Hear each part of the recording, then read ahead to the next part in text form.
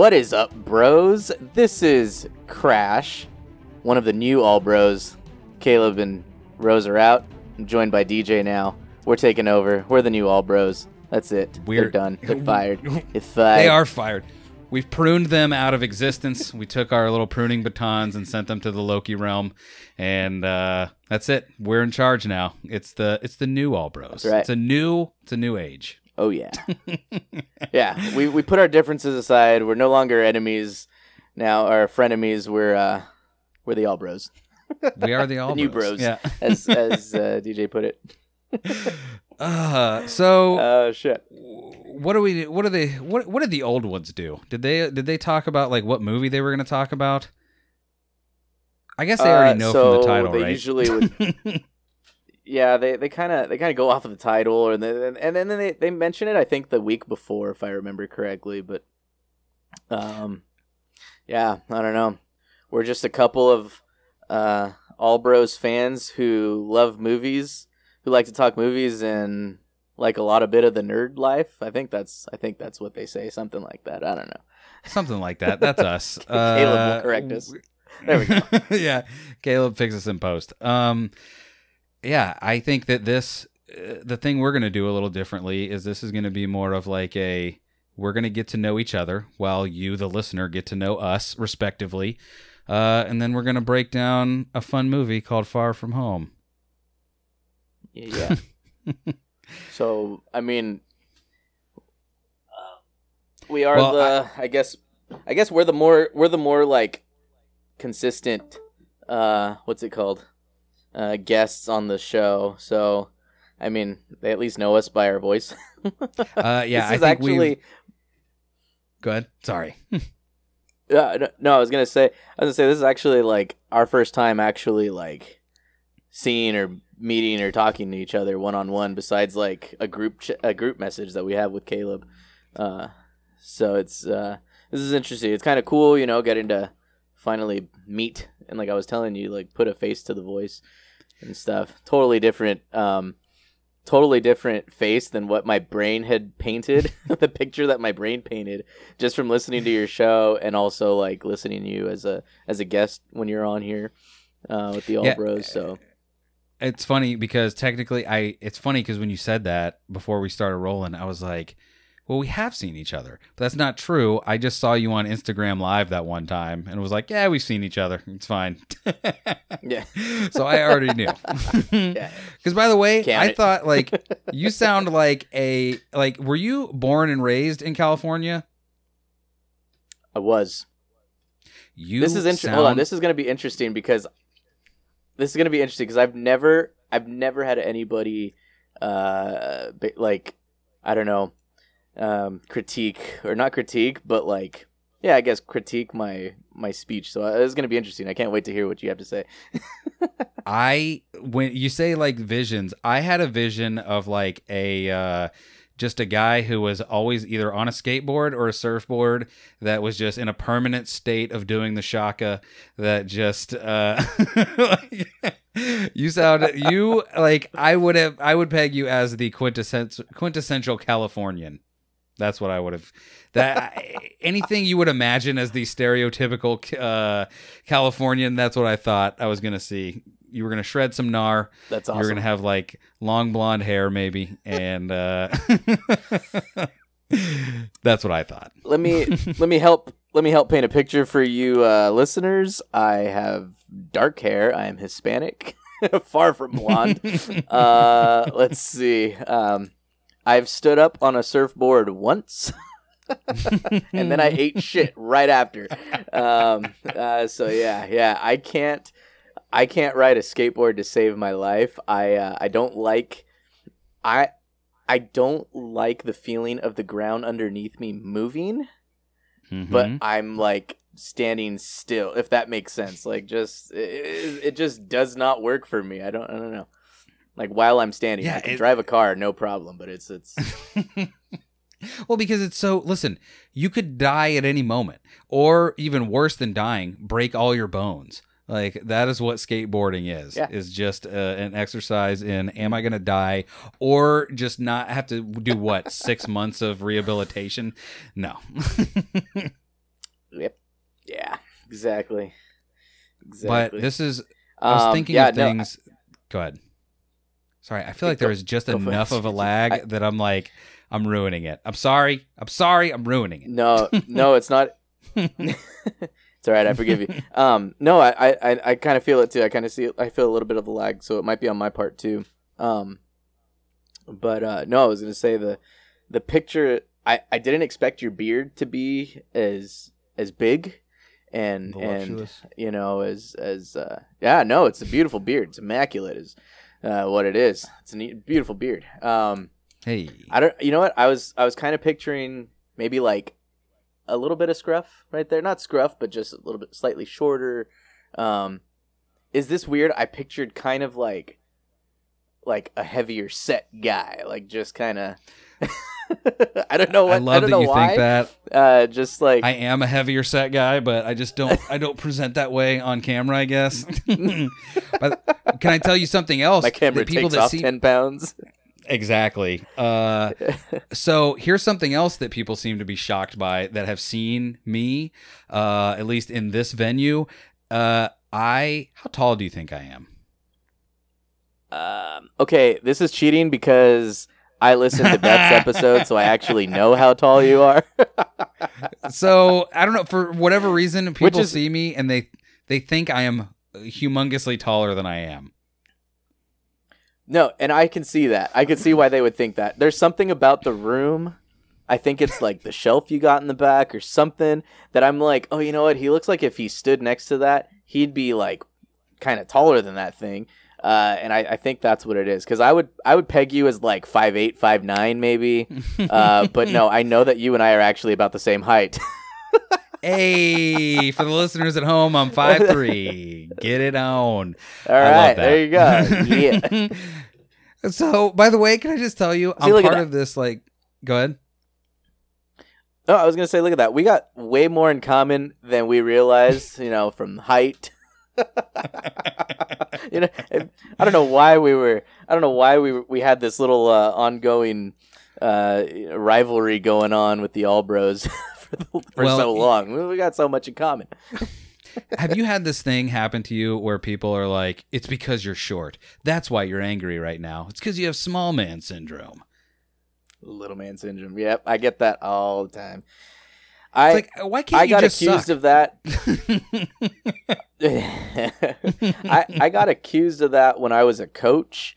I was a wrestler for like 10 plus years of my life, and then I coached it for a while. And one of the things I got a lot too was that I had little man syndrome. But what it was I was just a fucking coach.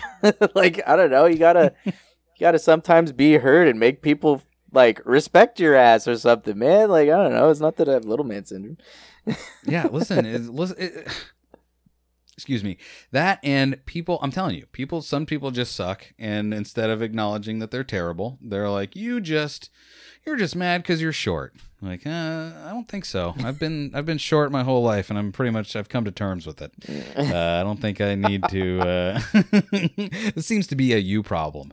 Like I started. Yeah, have fun with your knee problems in the future. Yeah, I'm gonna stay low and slow, and no one will catch me. I just started this role playing game with a couple of people one guy that I've known for like since we were kids, and another group of people that I have never met before, and we're like, I don't know, maybe 2 or 3 games in, and there was at one point we started talking about getting into fights because one of the characters like got hit in the head with a bottle, and they were talking about like what the physics of that would be. Would you get knocked out? Would you get a concussion or whatever? And I started telling the story about how when I was in high school, I got hit in the head with a bottle, and it was crazy to see a 5'3" man like try and jump over like stairs to try and tackle the dude that had just hit me in the head. And like I would say like 20 minutes later, one of the guys was like, let me circle back to something. Did you say you were 5'3"? And I was like, yes. And he was like, that's just statistically just not likely that we would know a guy that's 5'3". And that's all he said. And I was just like, all right, cool, man. Thanks. I appreciate your observation. We're going to continue to play nerd games now. So I just thought that was very nice. Oh, shit.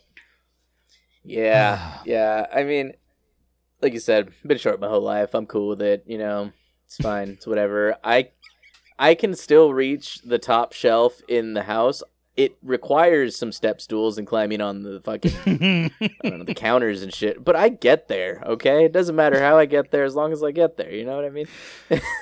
Can I tell you, I had to ask a 19-year-old at Walmart the last time I was there. I was like, hey, that thing is way far back and I can't reach it. Can you get it for me? And he didn't even get on his tippy toes. He just reached back and got it. Can I I'm not trying to top that story, but can Please. I, like, at the risk of topping it, I had to ask a much taller woman at the store one time to get.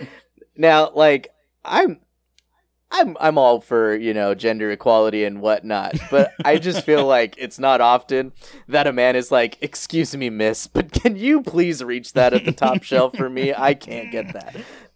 Can you pick me up so that I can reach it, please? Right. What was funny was she did look at me. She was like, "Oh my gosh!" Like, I never had somebody ask me like to get something for them. I was like, "Well, you never met somebody that was fucking 5'4", you know." So that's amazing. Yeah. So I gotta know. Good times. This is one of the questions I was thinking of. How did the nicknames Crash and Taz come about?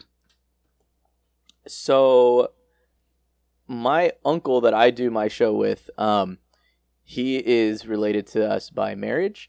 My aunt, so my dad's sister, he was married to my dad's sister. And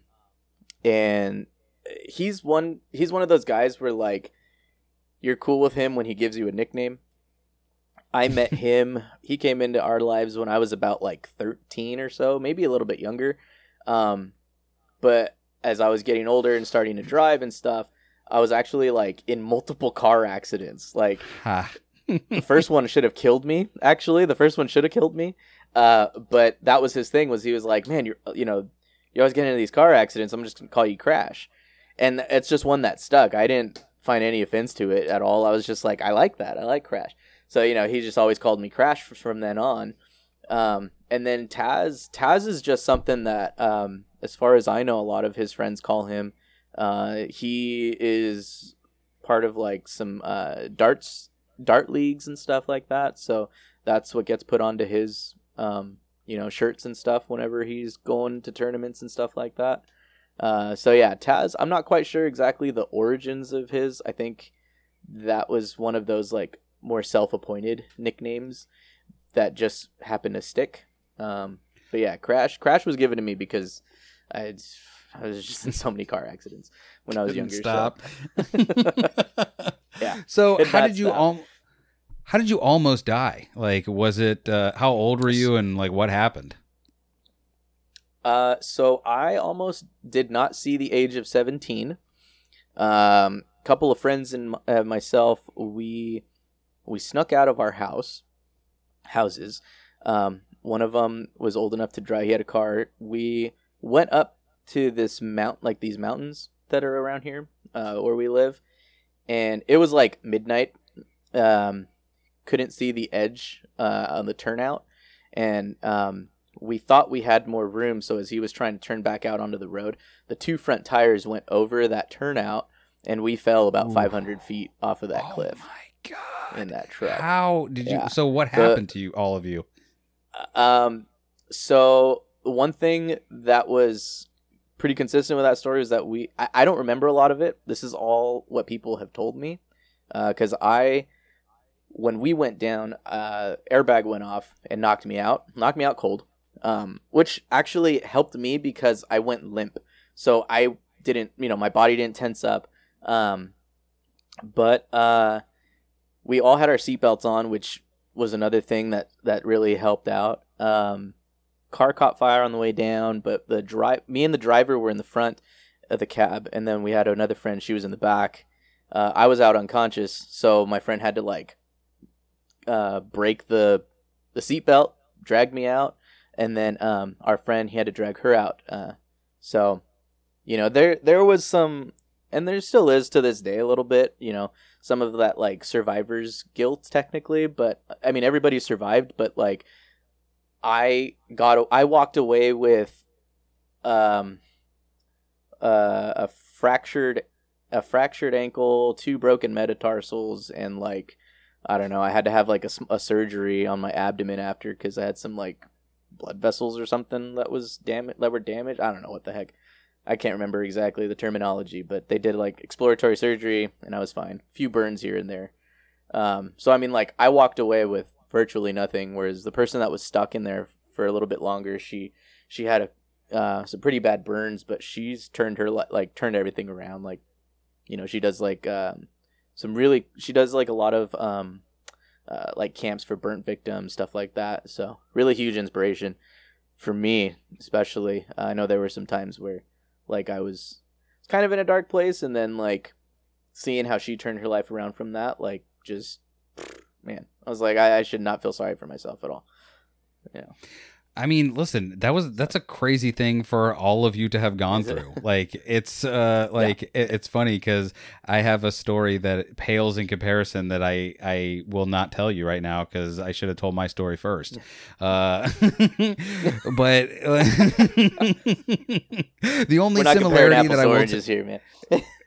Dude, these are apples and oranges, okay? The only similarity is the only similarity is I got hit by a minivan. This everything was told to me. I was hit by a minivan when I was like 15 years old. I was crossing the street, but like the thing that I relate to is not remembering any of it, because if you ask me what happened, and tell me if this is similar for you, like if you ask me what happened that day, I got to the edge of the road, I walked across, but I'm seeing it all kind of like in like this weird third person, and as soon as my foot touches the sidewalk, that's where my memory of that event is over, but none of that happened. Yeah So like for me, it was I had a good portion of like even prior to the actual fall that was kind of like lost to me for a while. And then like weeks and months and even years later, I was having like dreams of like that night. So some of it I think are memories. Some of them might even just be, you know, just imagining what people told me happened. I'm not sure exactly how much of it is real. I do remember I have like some very vague memories. I remember like my buddy that was driving, he had to help me pee because I couldn't stand up and I kept like falling in and out of consciousness. So he had to like pick me up while I'm peeing. And I vaguely remember him saying like, "Oh dude, you got some on me," or something like that. Like, you know, and I remember mentioning that to him and he's like, "Yeah, that happened." I was like, "Oh, dude, I'm so sorry." Yeah, it was like, so there's some parts that are very fuzzy for me, but they're there. So yeah, I think one of the last things I remember before though was definitely I remember all three of us sitting in the back of the truck, like in the bed of the truck, and then we got inside, and then after that, kind of goes in, you know, in and out. And then I woke up in the hospital, you know, stuff like that. So how did that change how you like drove and rode around with people for like the next, you know, couple months or years? Like, were you freaked out to be in a car, you know, or like for other people to drive, something like that? Well, no, not so much with other people. I mean, I'm a horrible passenger. Even when my girlfriend drives, like I'm holding on to the oh shit bar, you know, and she's a great driver. Like I'm just, you know, Same. I'm a horrible passenger though. But I think that was even before then. But one thing, so here in California, like we have a lot of freeways or highways, and where they connect, a lot of them, they're like big bridges where they kind of like, I don't know, they do this weird thing. I hate going on those. I avoid them if I can, because seeing the drop, I'm like, no, I'm good. I'll just I'll take the streets to the exit that I was trying to get to. Like, there's more than one way to get to where I'm going. Like, I'm good. So yeah, if I can avoid those, I do. Yeah, I would imagine so. So is it like just car fear of heights, or is it just general fear of heights now? Like, it's no. I have a general fear of heights now for sure. There's still things though I would love to try and do. Like, I would love to parasail or even do one of those badass squirrel suit things. But like, let's see, like bungee cording, anything like that, anything that involves a type of fall, I'm like, I'm good. I already did that. Yeah, I did that. I'm cool. Yeah. Whatever. So yeah, now there's a little bit there, like that fear of heights. But the fear of heights, I think I've always had that too. I mean, that's pretty much it. When I'm driving up to the mountains and stuff I am a lot more cautious. I try and stay as far away from the edge as possible, which, as I'm sure most people do. But ever since I started driving, I was always a cautious driver anyway. So how did you? So that was the first crash you had ever been in?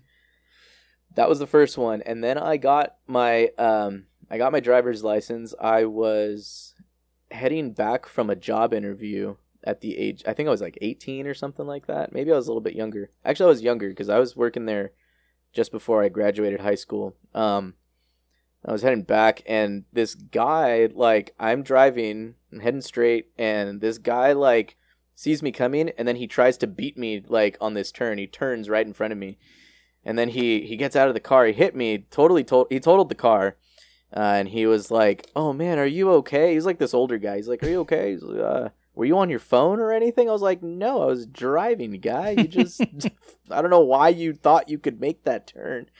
I mean, he was totally at fault after that. Like, they showed everything, like, with the reports and stuff. Like, he was at fault. They could tell by where my car was hit and everything. So, yeah, so that was the second one. And I think that's where my uncle was like, "Dude, you keep getting in all these crashes." I'm like, yeah, I know. That's awesome, by the way, that you had even decided to do the show with you. Like, what was it that made you and your uncle start to do a podcast? So I did another show that I called Tailgate Talks a while back, where it was me and one of my friends, Rosie. We would just talk about everything. We'd have, we would talk about like mental illness or stuff like that, experiences that we have. I definitely have work experience with working with people that, I'll say battle with mental illnesses and stuff like that, things like that. We'd have people on that show. But scheduling and stuff, life, just took us in different directions that we couldn't do it anymore. And so I had a little break from podcasting. My uncle, since I was younger, I remember I would watch a movie and he would walk by, and if it was on TV, he would just be like, "Oh, this is Pure Country," or "This is whatever movie." And he knows movies. He loves movies. And I was like, you know what? I just want to podcast again because it's fun. It's a great outlet for me. So I was like, hey, let's do a podcast. Let's talk about movies. And for a while, we just talked about them. Now we rate them a lot, like Caleb and Rose do on here. Used to. How they used to do. We're a little more more. We. Yeah. Yeah, that's right. How they used to. Yeah, we're taking over now. This is our show. So we, now we do that way. We actually like it a lot more this way, where we rate them. I always try and mention whenever I'm on their show. I always try and mention, we're a more vulgar. I feel like we're a little more vulgar. What's it called? Rendition of their show, kind of. We have no problem dropping F-bombs and whatnot. So, but if you're listening to this episode, you might hear a few because I don't give a fuck. I'm not Caleb or Rose. I'll drop them. If your virgin ears cannot handle that explicit rating. So I think my only other question. Well, you said so. He just knew everything about movies, and you guys just one day were like, let's just do this. Yeah, pretty much. And he's this is happening. My uncle is totally old school. Like, I mean, he's all cash kind of guy, like I'm helping him, with a lot of his electronic stuff. So it's like, that's why a lot of times when I am guesting, it's usually me by myself, because I'd have to be there with him to like walk him through maybe, or make sure everything's set up right, so that all he has to do really is just be on there and ready to go. But I'm like, yeah. So one day I will get him on with us. But so yeah. Well, my only other question I had for you that I was thinking of today was, what was the first movie you ever remember seeing? Like, I take it back. What's the first movie you remember seeing in the theater? Because I feel like that's like usually like a special memory for people. So hold on. I got to see what year this movie came out to kind of paint you a picture of how old I was. And let me see. Oh, Jesus Christ. This is going to be let's see. Okay. 97. So the first movie I remember seeing in theaters was Titanic. That came out in 97. I was about 5 years old. The only reason I remember it is because that was the first time I saw a boobie on a screen. And for some reason, I didn't know why my parents were like, cover your eyes. And I just remember doing the typical like hands over my eyes thing. And then, yeah. And I was like, why do they want me to close my eyes? And then I look, and then I'm like, oh. What is that? I became a man at 5 years old today. Exactly. And for that reason, I'm like, that's the first movie I remember ever seeing in a theater. That's hilarious. Like, I only have two like really big memories of seeing a movie. The first movie I ever saw was An American Tail. It's that Fievel Mouskowitz. Okay. It's a cartoon movie. If you've never seen it, have you seen it? I've seen that one. I love that movie. Okay. I have. Yeah, I actually really like that movie. It's a great movie. But I remember I never ever went to see movie like that. Was fine. I went with my dad. I think it was just me and him. And that movie, like I can remember the theater, like being in there watching it. But the one I really, really remember, because I did not know what I was getting into, is my grandfather. My grandfather never came to the house, and never for sure wasn't like, get in the car, we're going to the movies. But this day he was like, get in the car, we're going to the movies. And we went to the movies, and he bought 2 tickets for Saving Private Ryan. And we watched Saving Private Ryan, and that was bananas, because I was for sure not ready to see that. And I'm just like sitting there watching these dudes just get murked all over and I'm like, what is happening? Why are we watching this? Like, I don't know. I gotta look right now. I don't know when that movie came out, because we definitely saw it like when it was still brand new in the theaters. And that kind of 98. That movie scarred me for life. That's a graphic movie, man. That thing is graphic. I want to say I was like 14, maybe 13, 14, 15, somewhere around there. I was not ready. I was not ready. At 14, yeah. No. I don't think I definitely wasn't ready for what I saw. But I think even at 14, I wouldn't have been ready to see something like Saving Private Ryan. No. For sure. But you know what? I think I mean, I'm trying to think. I like Gladiator. I know I saw that when I was younger. That's the thing, is I feel like a lot of like gore, like movies started to get gorier and more graphic with that stuff around that time. So I just happened to be that age when these movie directors and even the film industry was starting to really push the envelope with that kind of stuff. And there you go. Then you have a 5-year-old seeing boobs on the big screen, or seeing somebody being chopped at the kneecaps. I don't know, like stuff like that. So I think any kind of like gore, like if the gore isn't real, like I can watch the Saw movies and just watch those movies all the way through, because I'm like, this didn't happen. Like, this is just someone's crazy thoughts that are just on a movie. But something about seeing things like Saving Private Ryan, like it's just Like, I get it, man. Like, I'm not cut from that cloth. I am not that guy. Like, I wouldn't make it. And if I ever became a soldier, like, I don't need this. Yeah, and that's exactly why, because you know that there's a lot of truth. And a lot of people, like veterans and stuff that have seen that movie, have said that is a very, very accurate, what's it called, representation of how that all played out. And that's exactly why, is because you know that this is a movie that is based on truth. And yeah, no, I'm with you. I'm not cut from that same cloth. I think about those men and I'm like, man, I think if I was of that age or of age to be able to do that, I don't know. Desert? I would pray I'm more like Steve Rogers before the super soldier serum, you know, like. Well, yeah, I mean, dude, I had a buddy that, like, after 9/11, what was it? I want to say I don't remember how soon after 9/11 he joined the military. He joined the army, but I remember where we were when me and him were out to eat when all of a sudden there was like breaking news that, hey, we're going to war, everybody. Mm-hmm. We're going over there. Don't even trip. If you're in the army, you're definitely for sure going to war right now. And I remember we were eating, it's funny, we were eating chicken wings at Hooters. And I remember looking at him and saying something along the lines of like, this is like the last good meal you're going to have, dude. Like, this is great. He ended up doing like 2 tours. Like but I'm not like, wow. I don't know. He told me not all about it, but he told me enough about it that I'm like, I wouldn't have made it. Like, if I had to go, you would have had to carry me through because I wouldn't have made it. No, yeah, I'd be there with you.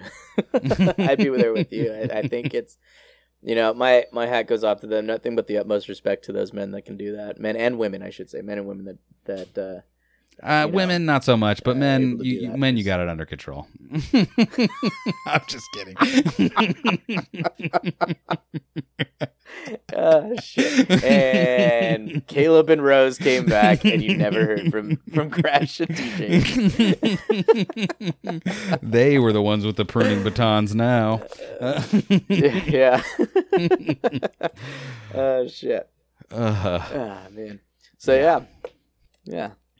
That's it. I don't know, man. All right, man. No, unless you've got anything, do you want to move into our new movie? New movie? The movie? The movie? Let's do it, man. Let's move into that new movie or that new movie. Mm-hmm. And pause for the watcher to put in his music, and he's put in his music, aka Caleb. AKA Caleb. Yeah. Let's see here. All right. So, shit. Let me see. How do I want? Oh yeah. Are you going to say the synopsis, or how do they do? Do you know what they normally use to say the synopsis? Is it Wikipedia they use Wikipedia? I know that. Yeah, I know that. Rose uses Wikipedia. Let me see. Where are you? You know, this is why they're the professionals, because I for sure knew that. And do I have the Wikipedia app pulled up? Absolutely not. Wikipedia. I got it right here. Let's see. Hey. Kind of long, though. Holy crap. No wonder Rose trips over all this shit. There's so much to read. I was going to say, if you're going to make me read, I'm going to be the new reading with Rose, because I am not a good out loud reader. I'll do it, though. I will give Rose a run for his money. There you go. Reading with DJ, y'all. Hold on, I've almost got it pulled up. 19. So wait, is it? Hold on. Does he read the plot? No. Does he just read that? That's what I thought, but I think it would have to be the plot, because that's 1, 2, 3, 4, 5 paragraphs. That can't be right, guys. I say. Hold on. I say we just read the first paragraph. Far From Home. Watch this. Far From Home. Synopsis. I think we'd be good with like the. There you go. The Google's machine has it all. You just got to be. Can I tell you? It cuts it off. film synopsis.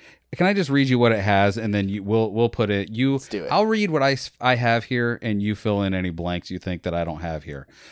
Here we go. Peter Parker's relaxing European vacation takes an unexpected turn when Nick Fury shows up in his hotel room to recruit him for a mission.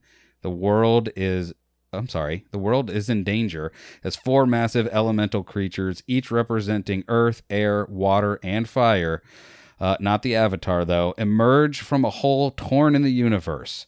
Parker soon finds himself donning the Spider-Man ... I'm going to say suit. And then after that, he wins because he's Spider-Man. But then, oops, J. Jonah Jameson comes in and is like, guess who he is? And that's the synopsis. You know, that's not a bad synopsis right there. That's pretty accurate. I would say so. I'll say this. I'll say one thing that I would add is we do got the main villain Mysterio in here. Yes.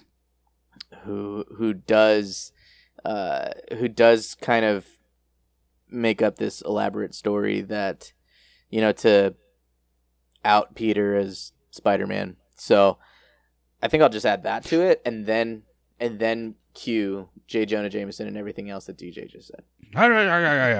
.net. By the way, how great was it that he was the Dailybugle.net?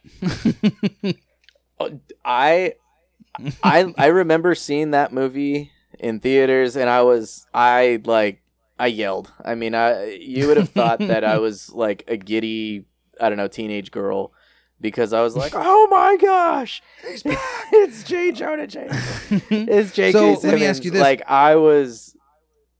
Sorry, go ahead. Go ahead. No. It's the lag, but you're good. Go ahead. No, I was going to say, how many times have you seen this movie? Because I didn't realize until I was watching it again that I only saw it in theaters, and this was only my second time watching it. Okay, so I say this shamelessly. I saw it in theaters 4 times. I have seen it countless times when it was available on, what was that? I think it was HBO Max, or maybe it was... No, I think it was Prime that it was available on for a while. Yeah. And then I would borrow it from my uncle from time to time and watch it there. So, like on DVD and all, or Blu-ray and all that stuff, I'm not quite sure how many times, but for sure I saw it 4 times in theaters. And actually, we're going to be breaking down this show on Crash and Taz Movies, or this film on Crash and Taz Movie Cellar this week, per suggestion by Donnie over at Adulting with Donnie. So I've seen it more times than I'm sure the average human.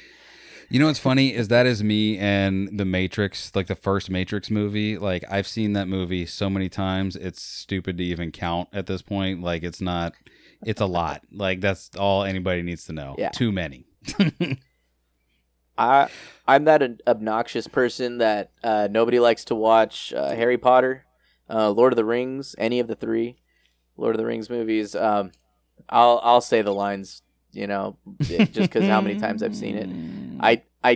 I put those movies and the Marvel movies on for background noise if I'm doing something, cleaning, working on a project or something, because I've seen them so many times. I don't need to see what scene they're on. I just need to hear what they're saying and the pictures in my head.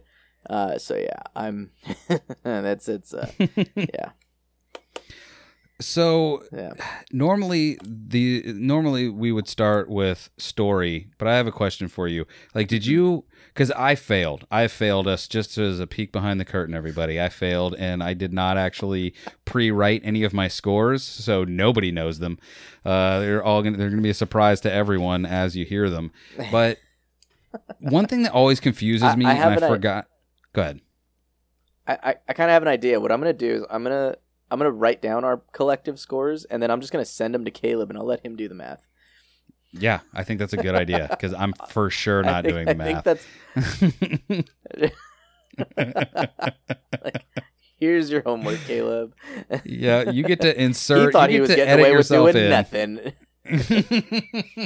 Yeah, You get to insert yourself in 1, 2, 3, 4, 5, 6, 7, 8 times at least. But what I was gonna say is like story and writing, that always confuses me because I don't know. I always have to ask him every time I'm on the show, like how to separate those two. Do you remember the separation of those, or for our means on this one, do you want to put them together? So they're writing, when they do like the writing, they're talking about like dialogue, stuff like that. A lot of the script and the actual script, not so much the plot and summary of the movies, but they're going over like, basically like the interaction of the character interaction and stuff like that when they're doing their writing. So a lot of the dialogues and stuff. So what about story? So story, just the overall story, I guess, then? Yeah, the overall story. I guess that would be more like, yeah, just basically what you read. All right. Well, then I gotta know. Let's just dig into it. What was your rating for story? So, for the story, and see, dang it, I joined them for this episode when they did it, so I wanted to see what my original scores were. But for the story, I actually went with a 94. Do you want me to tell you mine, or do you want to just Let's hear it. Let's hear it. My in the moment story is 75 because I will justify this because I feel like I've always wondered this about their format, their old format, is if they should have to like say what their like overall grade is and then justify everything as they go. But I will say my justification for this low story grade, and spoiler alert, writing is also going to get a fairly low score too, because I was trying to think of a good analogy today for this movie, because here's what's real crazy. My personal grade is still really high for this, but this movie is kind of like if you're playing Tetris and you get the square block and you have a corner open for that square block to go in, you're like, yes, I can put this piece here, and as long as I at least get like another square or maybe like 2 straight lines, I can put it over there, and it's going to be exactly what it needs to be, so that when that last straight line piece comes in, Avengers Endgame, and goes down and evaporates all the lines, then this building block will have been there, and it'll be gone, but no one will really notice it. And this movie was like, it was a good movie, but it was nothing, in my opinion, until the end. Like, it had a little bit towards the middle, or I'm sorry, a little bit towards the beginning, and a little bit of a lot towards the end. But then the rest was kind of like, because of Mysterio kind of being like literally doing nothing the whole time, and then knowing it, watching it the second time around, I'm like, oh, nothing is happening right now. Like, this is crazy that I'm watching this. I think for me, my justification for my high grade is that, so did you ever see like the Tobey Maguire movies, the Spider-Man movies? Yes, I did. And by the way, I'm going to bring this around and have a very unpopular opinion about the Amazing Spider-Man later. Okay. So what I like what the MCU's done with Spider-Man is that they kind of speed through a lot of the things that we've already seen. And I feel like we get kind of their version of Spider-Man not wanting to be Spider-Man anymore. He just wants to be a regular kid. Just kind of like how Tobey Maguire was in the second Spider-Man with Doc Ock. He in this one, Tom Holland's character wants to, just be a regular kid. But I mean, he not to the lengths of like losing his powers. He does kind of like lose his, as they call it, the Peter Tingle. But like, I don't know. like it. I gave it that high grade because, for me, that's that story, or not that story, but that's his like hurdle that he's trying to overcome, trying to live up to expectations. They kind of give it something else that the other movies didn't, which is him trying to live up to and fill somebody else's shoes that, you know, he realizes he just has to step in and be his own man kind of thing. So I think that's why I gave it to that. One thing that I was talking to Donnie over at Adulting with Donnie, and he was saying that he feels it's very much like Iron Man 3. So he thinks that the story-wise it kind of lacks. But I didn't see it that way until he pointed that out. But for me, I mean, I think the story is good. I really enjoy it. To me, it's just different. It's, you know. No, listen, you actually just helped bump up honestly, this is how I think we should have done it. We should have given story and writing grade immediately. And then, because I feel like those two kind of like intertwine with each other. But I will just say you have moved mine up, my writing up to 75 as well. And I'm going to tell you, it's because like the thing that made me, what's crazy is the thing that gave me a lower opinion of this movie was my wife, Beth, has never seen The Amazing Spider-Man, either of the Andrew Garfield movies. So we watched the first one really recently, like within the past like week or two. And one thing that I really did not expect to enjoy about that movie, like I actually like it a lot, that first one, because they weren't trying to, and by the way, I think this is what the Tobey Maguire Spider-Man had going for them too. They weren't trying to fit themselves into a larger like tapestry of a story. Like this could only be just like one singular story that didn't need to like go just anywhere Spider-Man. Or do anything or didn't. What's that? Like it's just Spider-Man. You're not trying to, you know, here's this one speck of sand in this vast picture of, you know, all these other superheroes and stuff. No, yeah. I think it really it lent a lot to like liking those characters a lot more and getting to know them a lot more than you got to in this one, because there was stuff like the Peter Tingle that never really got explained until the end that he was having problems with it. It was just kind of implied.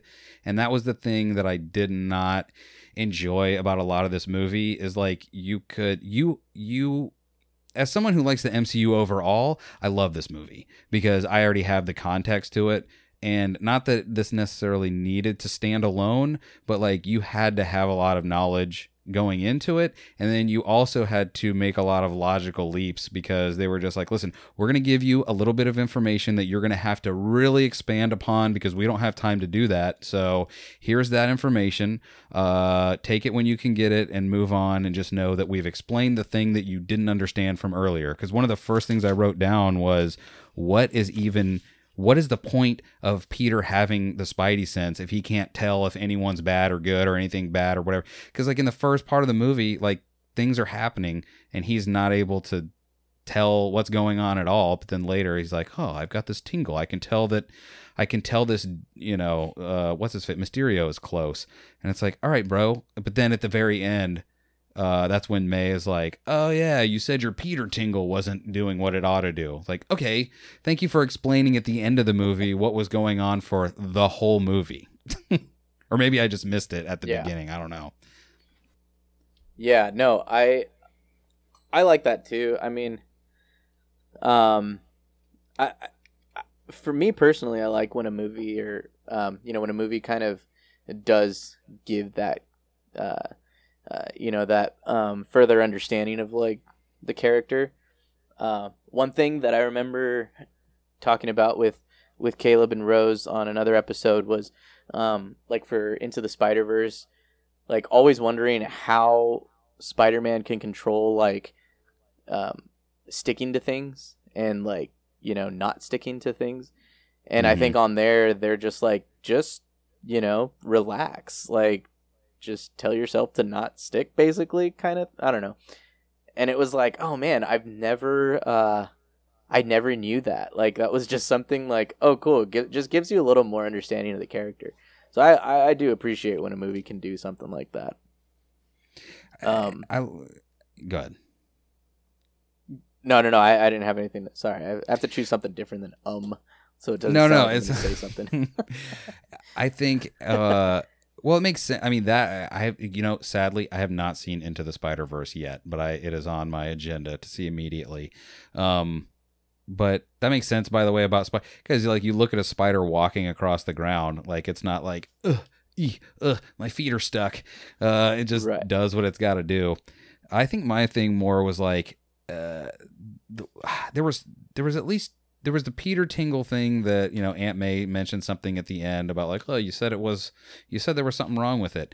And then the thing too that made me just kind of like roll my eyes is like, all of a sudden we were supposed to feel bad for Flash because his mom didn't show up to pick him up when they were, at the airport or whatever. I'm like, don't try and shortcut your way into sympathy for this kid. Like, this is a freaking, you were trying to hack and I can see the freaking code. Stop it.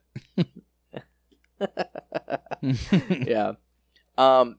One part, because it does sound like we're in the writing. I think we're in the writing section. I'm not sure. I would say, yeah. But I think they all merge.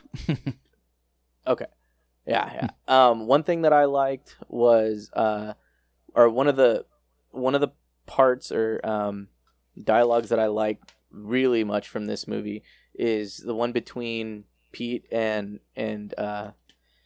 Happy when they're in that jet, and it was like super heartwarming because it's one of those where like he's getting vulnerable and he's talking to Happy and like I can't live up to this reputation I'm supposed to live up to, and it takes Happy like telling him like, dude, you're not going to, like, nobody's ever going to, you just gotta, and I just loved it. Like, I'm not gonna go into that whole dialogue there, but it was one of those things where I loved that writing, I loved that dialogue, and that interaction between those two.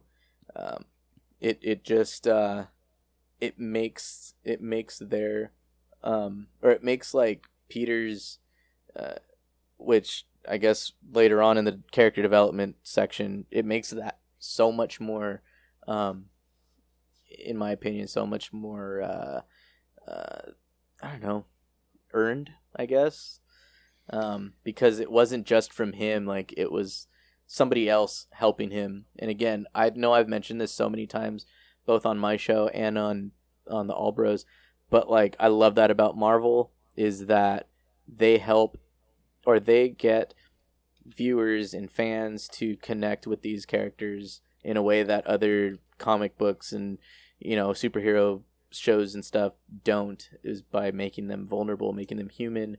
And it's like that was that human moment. There's never I don't think there's somebody out there that can ever say that like, yeah, I don't ever need help or need to talk to. I mean, somebody's always going to need somebody to talk to, or and I like that. That's probably one of my favorite parts of the whole movie.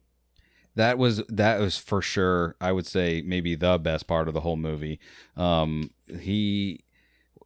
one can ever say that Marvel does not know how to cast. Like Marvel, one thing they do impeccably across the board is cast people in these roles. Like even the ones that people find controversial, like your Captain Marvels or whatever. Like they don't miss. So they don't. Yeah. Well, I say they don't miss, but like. All right. So wait, what was your? Because I feel like we are just like rapidly going to character development. But what was your score for writing? My writing, I gave a 90. So it was slightly smaller or lower than the story, but I kind of actually, after like thinking about that scene more, I kind of want to go up. So I'm gonna change it because you know what? We're running this show right now, so I'm actually gonna change it to a 93. Ooh. All right. So, and what did you give? What are you giving acting? The acting, I'm actually gonna give a 92. 90, like, so not 92, but I'm gonna give a 90. Because that's something that I think that, like how you're saying, I feel that Disney. Well, MCU and Disney do really well at is the casting. Um, even background actors, like Flash, I know he's kind of weird. He's a weird character, but he like I don't know. There's something about that actor, like it still doesn't miss for me. It doesn't feel like, oh, this is some bad acting. Like, no, I still feel like the way that he is, even Ned and all them, like they just fit the vibe that they're trying to hit with this kind of movie and this genre. So for me, I'm gonna go with 90. It is slightly lower, but that number doesn't really reflect how I feel about the casting overall, just because I'm not trying to give it to all of MCU. It's just this one movie, so I'm gonna stick with the 90. Well, and I was listening to the episode that you and Taz did today, and I know that he was not a huge fan of the Flash character, but I also disagree. Like, I think that it doesn't have to just be like the big jock guy. Like, the big jock guy was a douche, and so is Flash. Yeah. So, or this Flash. I think I agree. Like, I like, don't get me wrong, I like him a lot for the character that he plays, but I just, again, feel like don't cheat me and make me try and feel sympathy for this guy. Like, oh, mother didn't show up. Like, shut up. Like, yeah. She sent her personal driver to go pick him up. Like, dude, come on. By the way, can I tell you? No, I get you. I gave it a 90 as well. Just because, like, I think that it was, I like I like how everyone acted in this movie. I like how everyone acted in this movie. They all acted accordingly. No, yeah, I mean, I just have to reiterate what you said. Like, Marvel just does not miss. Like, when they find someone to be a character, whether it's foreground or background, like, they are going to do that the way that you would want them to do it. Like, just frontwards and backwards. Like, there is it's funny because there is, like, people are, what is it, everyone's all up in arms about who the next Wolverine might be, but no one even batted an eye after Tom Holland showed up and was like, hey, I'm your new Spider-Man. Like, everyone was unsure until he showed up in Civil War. Hello, everyone. And that was it. Right. We love that guy. So, and he still does as great a job as he's always done. Being, by the way, forgot how young he was supposed to play. 16. Relax, guy. No one's that ripped. Like, Crash should know that no one is that ripped unless he is wrestling every day forever. I'm gonna agree with you on that, because I was like, hold on, at 16, I was definitely that ripped. But you added that little, you hit the soft spot for me, and you know how to get me some. Yes. Unless you're like wrestling every day, you're not going to be that ripped.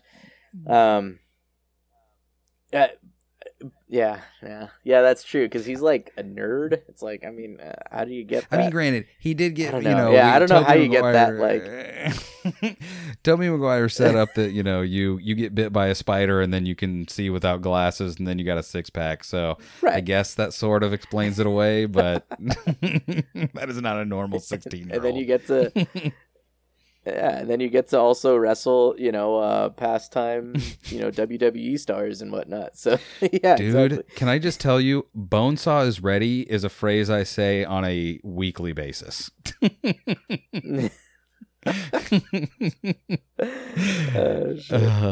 I love Randy Savage for that. So what did you think of character development? This one I'm very interested to see what your rating is. So my character development, it mostly stems from that particular scene that I just mentioned. So, and say what anybody listening, say what you want. I am fully aware that I'm not being unbiased in these grades. Because Spider-Man is my all-time favorite superhero. He has been for as long as I can remember. But I judged it on that one particular scene. Again, how vulnerable, how much you can connect to the character. I mean, I can think of times in my life where I've definitely felt the same. Like, I've got to fill these shoes. I've got to, and, eventually talking to people that make you realize, like, don't be that person. Do you. Like, you do you. Be, be unique. Be indispensable. I'm thinking, like, maybe in terms of a career or anything like that. I went with a 90 again, because I think it was just a total turnaround on what he was, going from, like, I don't know if I want to be Spider-Man anymore. I don't know if I can do this, to going to, and then going to, like, you know what? I'm doing this. Like, I'm an Avenger kind of thing. Like, so I went with a 90. Again, I'm fully aware I'm not sounding very unbiased, but listen, you do not have to apologize for anything. Like, I have made some of the wildest grades on this show imaginable, I think. So there is absolutely no need to justify yourself. You do whatever you want to do, Vic. Or sorry, Crash. Yeah, we're running this. We're running this show. You're right. So I will tell you, you helped me push my grade up, because my problem with it was that was a great, I gave it an 80. My problem is that, like, I think that from that moment going forward, like, you got to see, like, a slightly more than gradual raise in character development from Peter. Mm-hmm. But up until that point, there was no development almost at all. Like, he was the guy that he was at the beginning of the movie, almost up until maybe a few moments before that moment. But, like, it was, again, like, it was like static all the way through the movie. And I'm saying this like it's all negative, but I don't find it negative. Like, it just was, again, if you look at it as a 16-year-old and not a 22-year-old, which is what he looks like, then it makes more sense that he would be so, like, defiantly wanting to be who he was that whole time through it, just trying to be, like, the normal kid, like you were saying. But it seemed like there was, like, instead of character development, it seemed more like a character switch.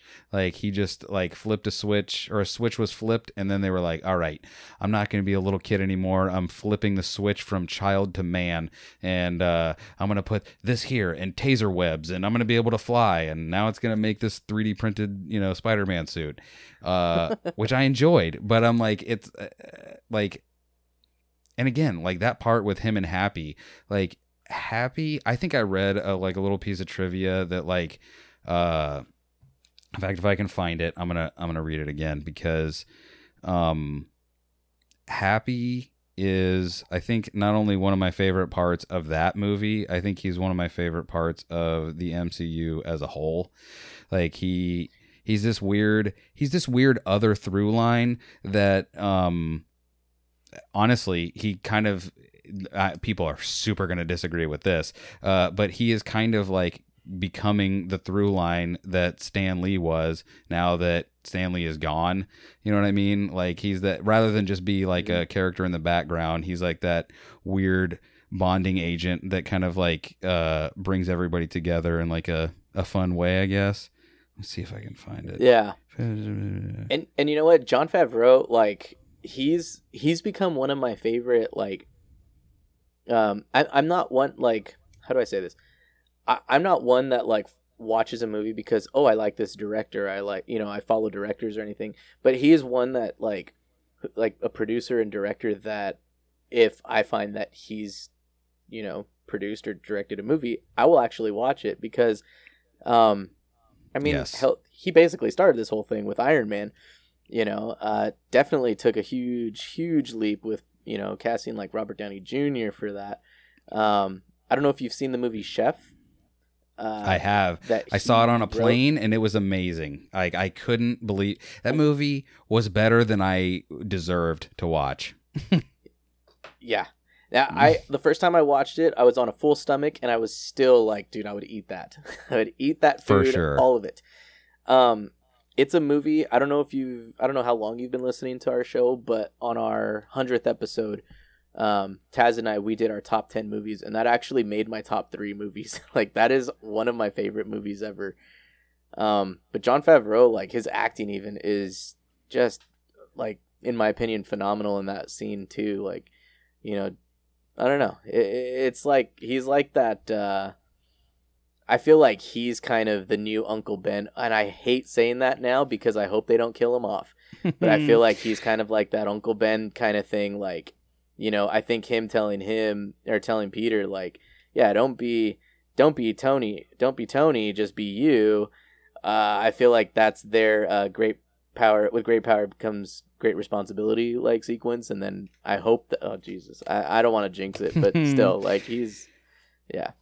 Well, the trivia that I read was that Tom Holland just said he loved Happy Hogan and that he considered him one of the godfathers of the entire universe of like the Marvel universe. And can I just tell you too, because that saying Stan Lee reminded me, The Amazing Spider-Man starring Andrew Garfield has the best. I'm sorry. Well, you can correct me if I'm wrong. I know you're a Marvel MCU aficionado. It has the best Stan Lee cameo, I think maybe ever, because they're right in the middle of that fight, and he's just in the library, with his headphones on. No, yeah, dude, that was an amazing. Yeah. There's only one that tops it, though. Please. There's only one, and actually, it's Deadpool. Stan Lee, he's in the strip club. He's the one that is announcing the girls. That's true. Okay, you got me. I think that's the only one that tops it for me personally. Anyways, you know, just nothing better than and now on the stage, Chastity. You know, it's just like awesome to hear. You know.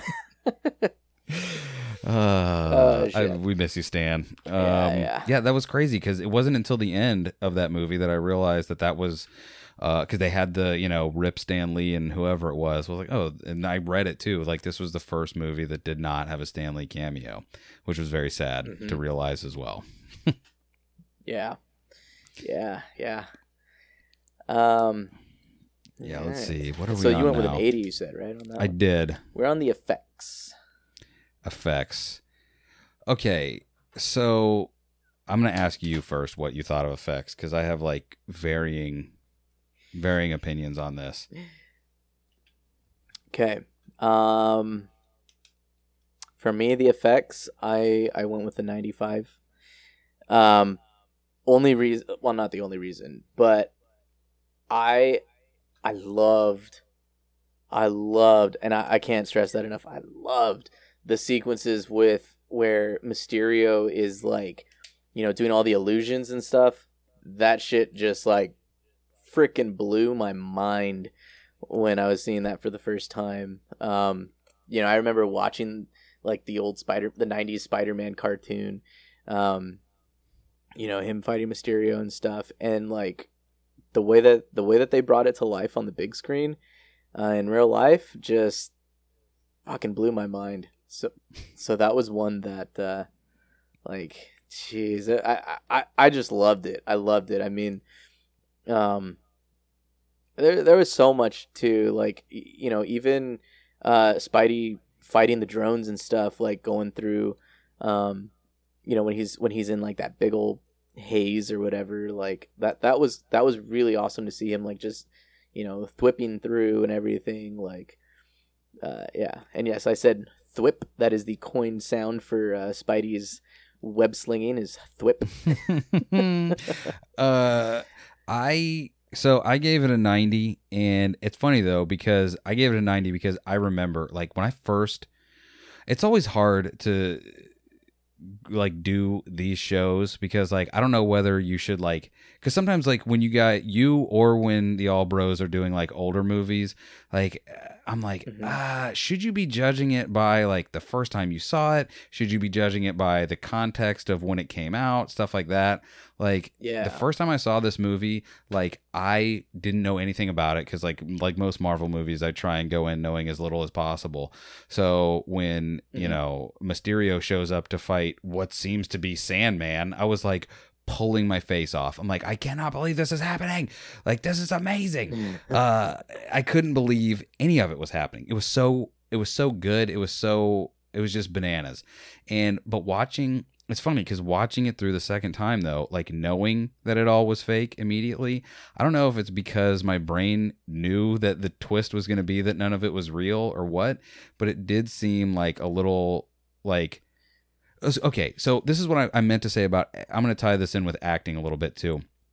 Jake Gyllenhaal, Okay. the first time I watched this movie, he did amazing. Like, I really thought he was from another dimension. I really thought he came there to, like, they got me hook, line, and sinker. Like, in that bar scene, when they pulled down the hologram, I was like almost in tears. I was like, no, this can't be. He was supposed to be a good guy.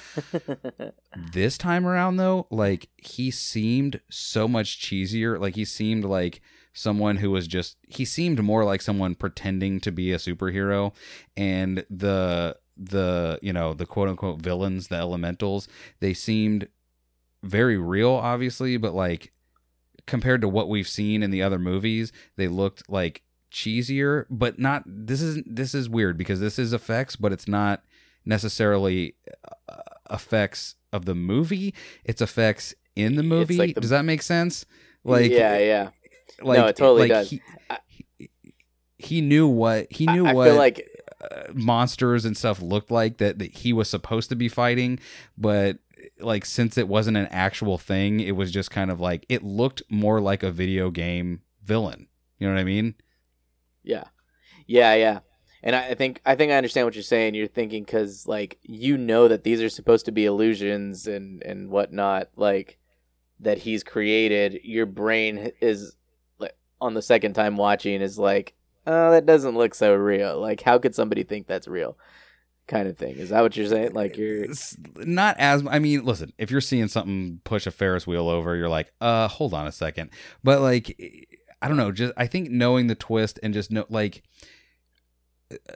even though like things like the Chitauri and stuff like were kind of a little bit faceless, like that was the thing about all of like the the villains in the MCU up to that point, they were like, they seemed real. You know what I mean? Like they seemed like they would talk to you about something if they had to, where these elementals like seemed way so far out of left field for what an MCU movie was normally doing, that it was like the first time I watched it, it was just so off balance that I was just like, huh, who cares? It's a Spider-Man movie. It's Mysterio. This is crazy. He's a good guy. What's this all about?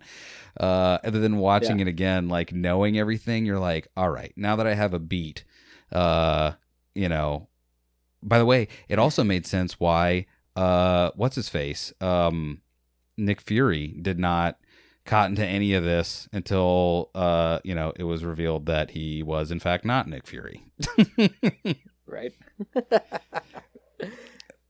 So yeah, I don't know. It was, I don't know where I was going with all that. I thought the effects were good, but it was just, I don't know. I don't know if I'm ever going to explain it super correctly, but it's, I liked it. This was a good movie.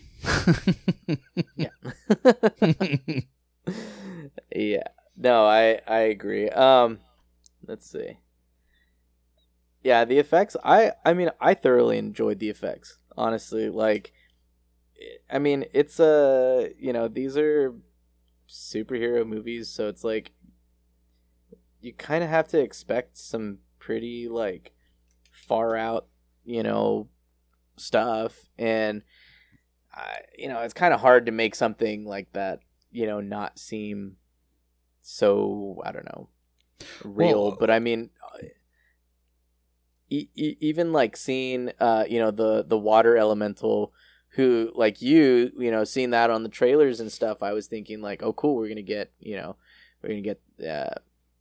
different villain and stuff, and I just it just looked pretty good considering, like, I'm thinking of, yes, I've wasted my life or a part of my life watching Avatar: The Last Airbender movie. And seeing how they did their water bending, like, they should take some notes from this, and they can get some fucking good, ideas, I'm sure, on how to make water bending at least look pretty cool and realistic. So I mean, I really liked how it turned out personally. I would say it looked very real but off, and then once you had like that scene from him with Spider-Man going into the little cyclone of drones and jumping around and tying them all together and stuff, weirdly enough, that like in my mind looked more real. Like I know none of it was real, but like you're like, oh, okay, now I'm actually seeing what's actually happening. Like, Yeah. you know what I mean? Like it seems off, but it's so big and giant, and like, you know, it looks like it's crushing the city. That like, why would you be a person looking at that and go, you know what, this looks a little off? But you know, just watching a movie, you're like, you're already suspending disbelief. So I'm not saying like, it didn't look like a real water monster. I'm not saying that at all. So my belief has been suspended. But yeah, it was something about like seeing once he finally was like, all right, I'm going to do, because you look at like those nightmare sequences with him, like those looked way more real, I think, than any of those elementals did. Like it was actually crazy how much more real those looked, because that looked like a genuine like Batman and Scarecrow nightmare scene. That did, yeah. No, that's true. No, I agree. By the way, can I just tell you that alone, you know what? I'm bumping my grade up to 95 just for those nightmare scenes. I can't believe I almost forgot about it, because those were so well done.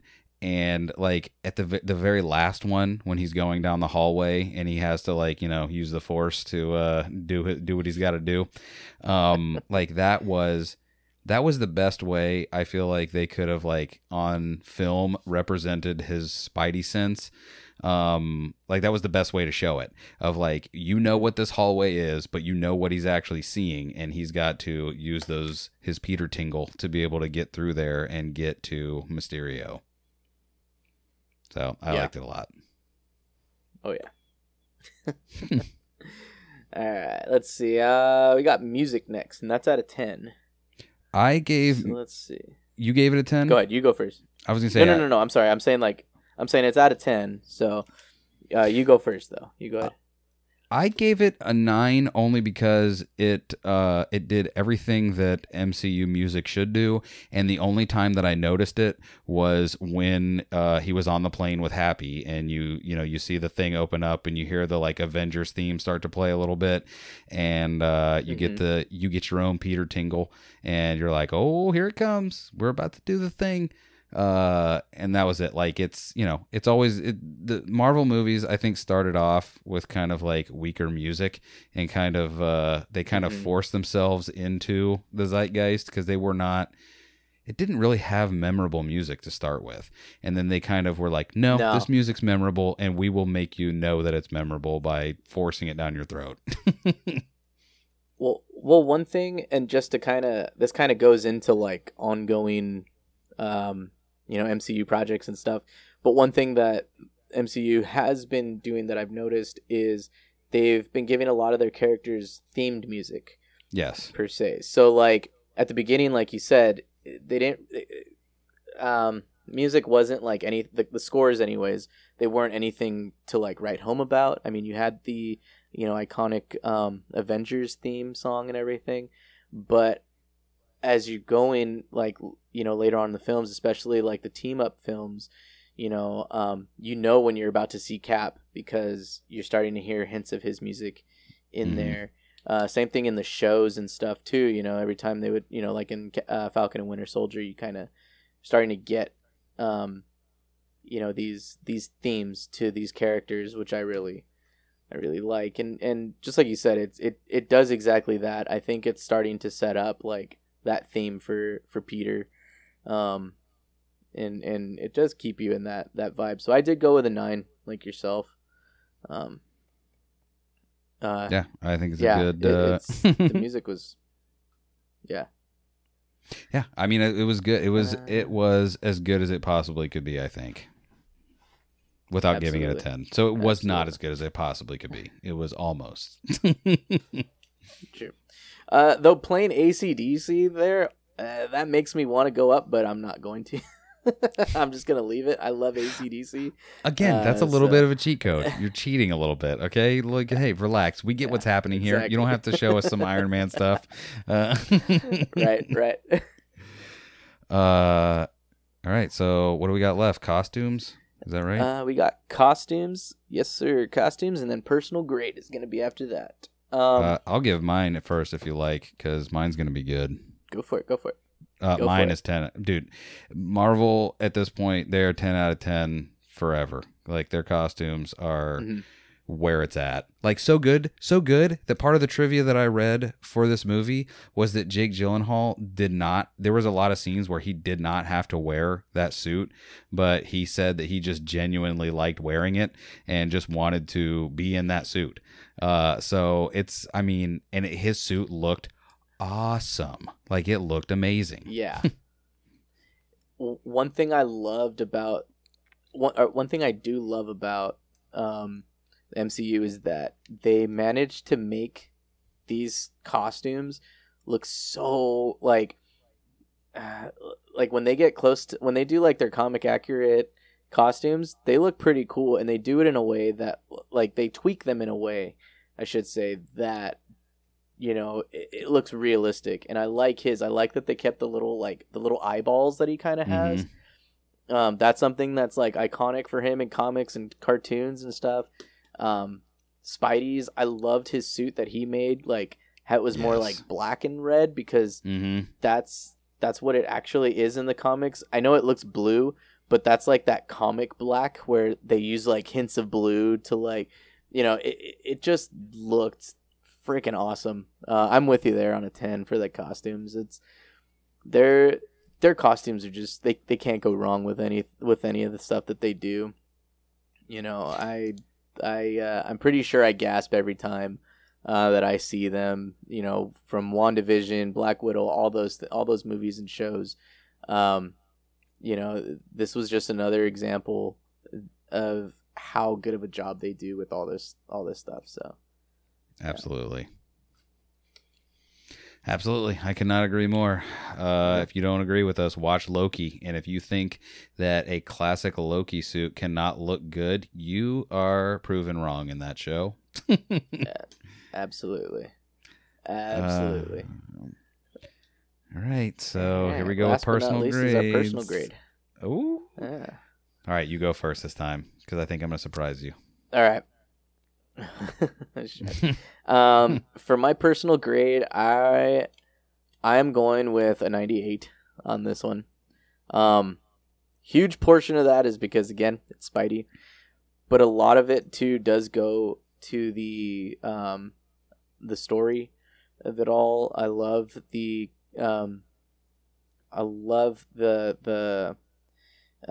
connectability basically that I can feel with that. Again, something that Marvel has been doing for years, making their characters more I feel like you can connect to them more. I felt that in this movie. Costumes, like we were just talking about right now, fucking killed it. This is a movie that I enjoy so much, and I don't know. It's just one where I enjoyed watching Peter kind of step into that superhero role that he does at the end after talking to Happy and everything. So this is a 98 for me. I rarely give, even on my own show, we go out of 10 for all of our categories. I think I've rarely given a 10 for anything. But this is as close as I can get to 100. Without without being just too much of a fanboy. All right, maybe I have to change mine a little bit, cause I did just go. But I'm gonna set up why I gave it this, and then I'm gonna tell you what I gave it. If I was grading this as just a movie by itself, then it probably wouldn't have gotten this grade. As a sequel, it's kind of like, I don't know. Like, I would be like, all right, I see what you're doing, but what's gonna happen in the third one? But when you look at what this movie really is, which is a giant, or it's a piece of a giant puzzle that has like slowly been put together before our eyes, like you cannot help but like be excited from beginning to end watching this movie, because no matter what happens, like, that this is going to be leading to the next crazy thing, and then crazy things will be happening in this movie as well. I gave this movie a 100 for my personal grade, because Like it is so cool. Like never in my wildest dreams as a child did I ever think that I would get to see anything like this. Like when the movie Civil War came out, because I was not big in any of the comics. Like I am Johnny come lately on all of this. So I read the comics, or I read the comic for Civil War before I knew what the movie was going to be, and I was like, they're not going to be able to do any of this. Like, how are they going to make this a story? And the way that just by the way, from what they took from that book and then made it into that movie and fit it into the cinematic universe as it stood, like, I don't see how you can't, like, it is as close to comic books coming to life as possible. Like, I don't know that I would rate every single MCU movie 100, but like, I also am a huge sucker for Spider-Man. Like, you're never going to convince me that there's a bad Spider-Man movie. Like, you can tell me there's bad aspects to it, even Spider-Man 3. I don't care what anybody says. I love that movie too. So it's 100 for me, and I don't feel any shame for that, even after what I said about the writing and the story. Hey, don't feel any shame. Actually, I feel shame for not giving it 100, for giving it anything less, because everything that you said, I 100% agree on. I love all the Spider-Man movies. You know, they're great. I don't care what anyone says either. You know, I enjoy them. I enjoy other ones more than or some more than others, but still, they're great movies. They're entertaining. And listen, you could look at this and be like, well, this is just a stepping stone movie to the next thing. But like the next step that they take after this, like we've already seen a little bit of that with Loki, and like now with No Way Home coming out soon, and whatever is going to be happening next year with Multiverse of Madness, and then whatever happens with WandaVision and all that. Like this movie, like people forget, like people talk about Loki being the thing that is like, oh, this is going to be the, you know, the next crazy step because now the multiverse is here. Like this was the movie that was like, hey, this is crazy because this dude, people aren't supposed to know who Peter Parker is. They're just not. So much so that he's going to go ask Doctor Strange to make people forget. So it's awesome. Dude, it's going to be amazing. I can't wait at all. Oh man, like December cannot come soon enough. Like no. I fully intend on watching that movie. Like I just might take the day off to watch that movie. I think you should. I'm not opposed to that. Yeah. No, it's you know, I mean, unless I spring and you know, get me one of those VR headsets, and we get on board with that whole VR, you know, watching experience that Caleb's trying to get going. I'm probably gonna end up taking the day off just to watch that movie. Yeah, that's gonna be. Do we know? Is that gonna? They aren't doing any more Disney Plus premiere things, are they? As far as I know, they probably aren't, because I think Disney's got all their legal teams and stuff like writing some shit up, so that way they don't have to go through the mess that they went with, or the mess that they created with ScarJo. Yes, that they created. Exactly. Yeah, and I wanted to make sure that I phrased it that way. But you know, I don't know. Yeah, because Shang-Chi, that, you know, got an exclusive, you know, theater release. So I'd imagine that they're just trying to avoid that, like, in any way that they can. So yeah, well, but I don't. Either yeah, way, I don't know like, if they listen, are. or No Way Home. Listen, that's a movie you should not watch at your house first. Please go watch it in the theater if you're able to. Yeah. My rule of thumb is like there's certain movies, like there are some movies that have come out that I've watched at home instead of on theaters. But like my girlfriend and I, we watched Godzilla vs. Kong at home first, and then as we were watching it in the middle of it, we were like, we've got to go watch this in theaters. So we like, I took her out to the movies and stuff. I was like, we're gonna go watch this, and we watched. That's how I felt about Black Widow, actually. Yeah, Yeah, That was one like that should have been there's seen some in movies theaters. that you just need to watch on a big screen. The explosions, the roars, everything. Like you need those. Do you have like a movie that got away? Like the movie you had a chance to see on the big screen and you didn't? Because I've got one Yeah, that plagues me to this day. I do. Bohemian Rhapsody. Really? What about that one, movie?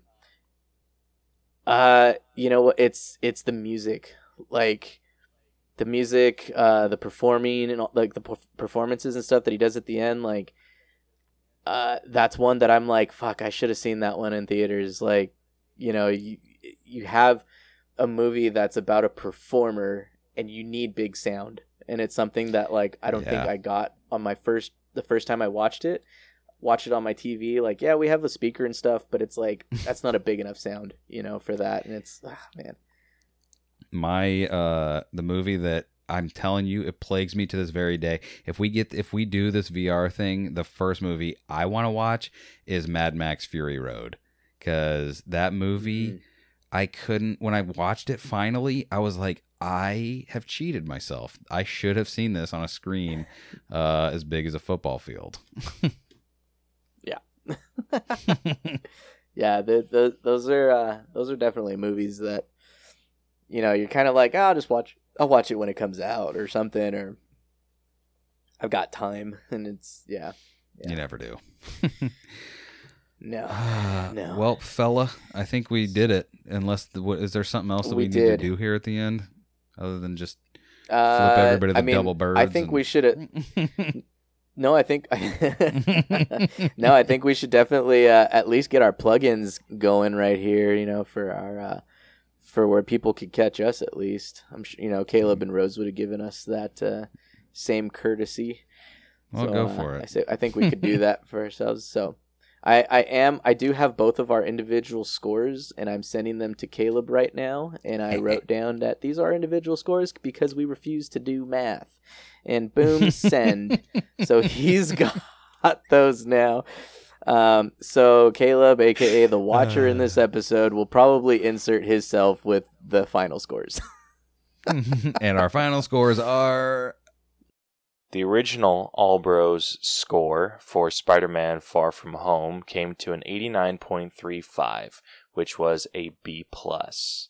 Crash and DJ gave the movie a 90.93 in total, which comes to an A-. Combining all of the scores together and doing that magic math brought Spider-Man Far From Home to an 89.20%, which is back down to a B+. And that's what they were. There we go.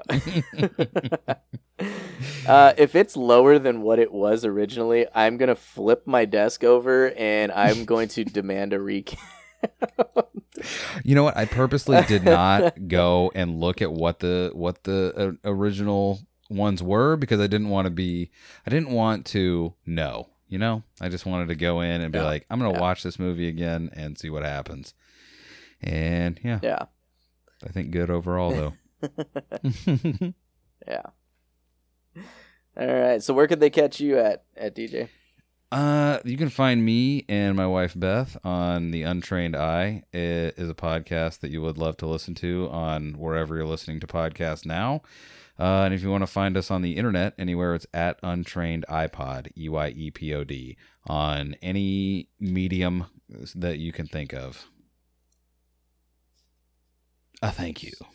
And then you can catch me on Crash and Taz Movie Cellar. We, much like Caleb and Rose, we pick a new movie each week. We rate it on some categories that we think make up a good movie. At the end of that, lands on our Cellar scale with a Cellar rating. We're a much more vulgar, like I said, rendition of this show. But still love the All Bros. I listen to all their episodes. You know, I love getting opinions from them. So on movies that we do, you guys can catch us though on Instagram. It's Crash and Taz Movie Cellar. It's Crash, the letter N, Taz Movie Cellar with underscores in between each word. So again, it's Crash and Taz Movie Cellar. Also on like TikTok, where Crashed has one. I do little previews and reminders of episodes that are up and coming. And then you can also listen to us on Spotify, Stitcher, Breaker, Amazon Music, and other platforms that you guys listen to your podcast on. So yeah. I think we've done it though. So I think this is where we will leave it up to Caleb to take over and give everybody their final score, and then he can close it all off. So No, we get to do our own thing. Do you do any good impressions of any cartoon characters or any impressions of anything? I only have one. I can do it. My precious, the hobbits. Oh, that's a good one. That's a good one. Damn, that's probably one I would have gone for. Let me try for. We're doing a mouse video, so I guess that's long enough, y'all. Bye. Bye-bye, Mickey. So long, Mick. Bye, Goof. That's the All Bros, huh? See ya.